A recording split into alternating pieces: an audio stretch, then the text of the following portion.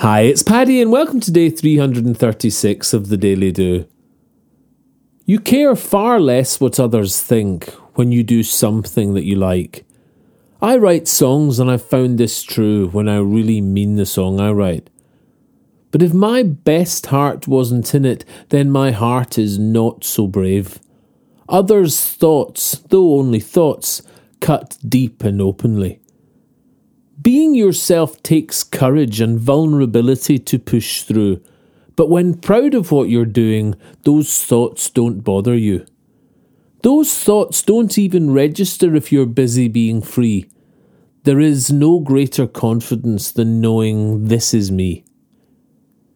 The metaphor in my life of writing songs I hope connect is quite a good one to look back on and learn how I react. In 20 years of writing, I see now I care far less what others think about the song if I've written my best. Or at least if it's authentic, that I invested part of me. We can't please all the people all the time, so we should think, is this me? Is this me? Am I being honest with myself? The more vulnerable you are, the more strength you gain as well. Think now of something that you've done that you know was true to you.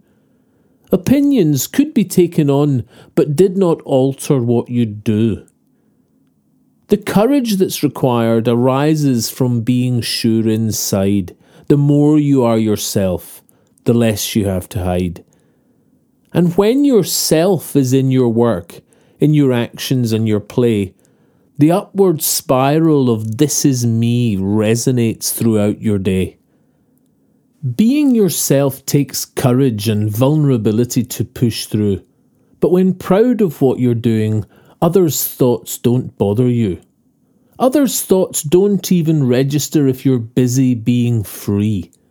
There is no greater confidence than living this is me. If you enjoy the Daily Do, please share it with your friends. Tell them they can get it on Apple Podcasts, iTunes, Spotify, Castbox and Podbean. Or you can subscribe for a free morning email at www.thedailydo.co. Or email me anytime, paddy@thedailydo.co. I'd love to hear from you. Or say hi on Instagram, Facebook and Twitter @The Daily Do. Bye for now and see you tomorrow on The Daily Do.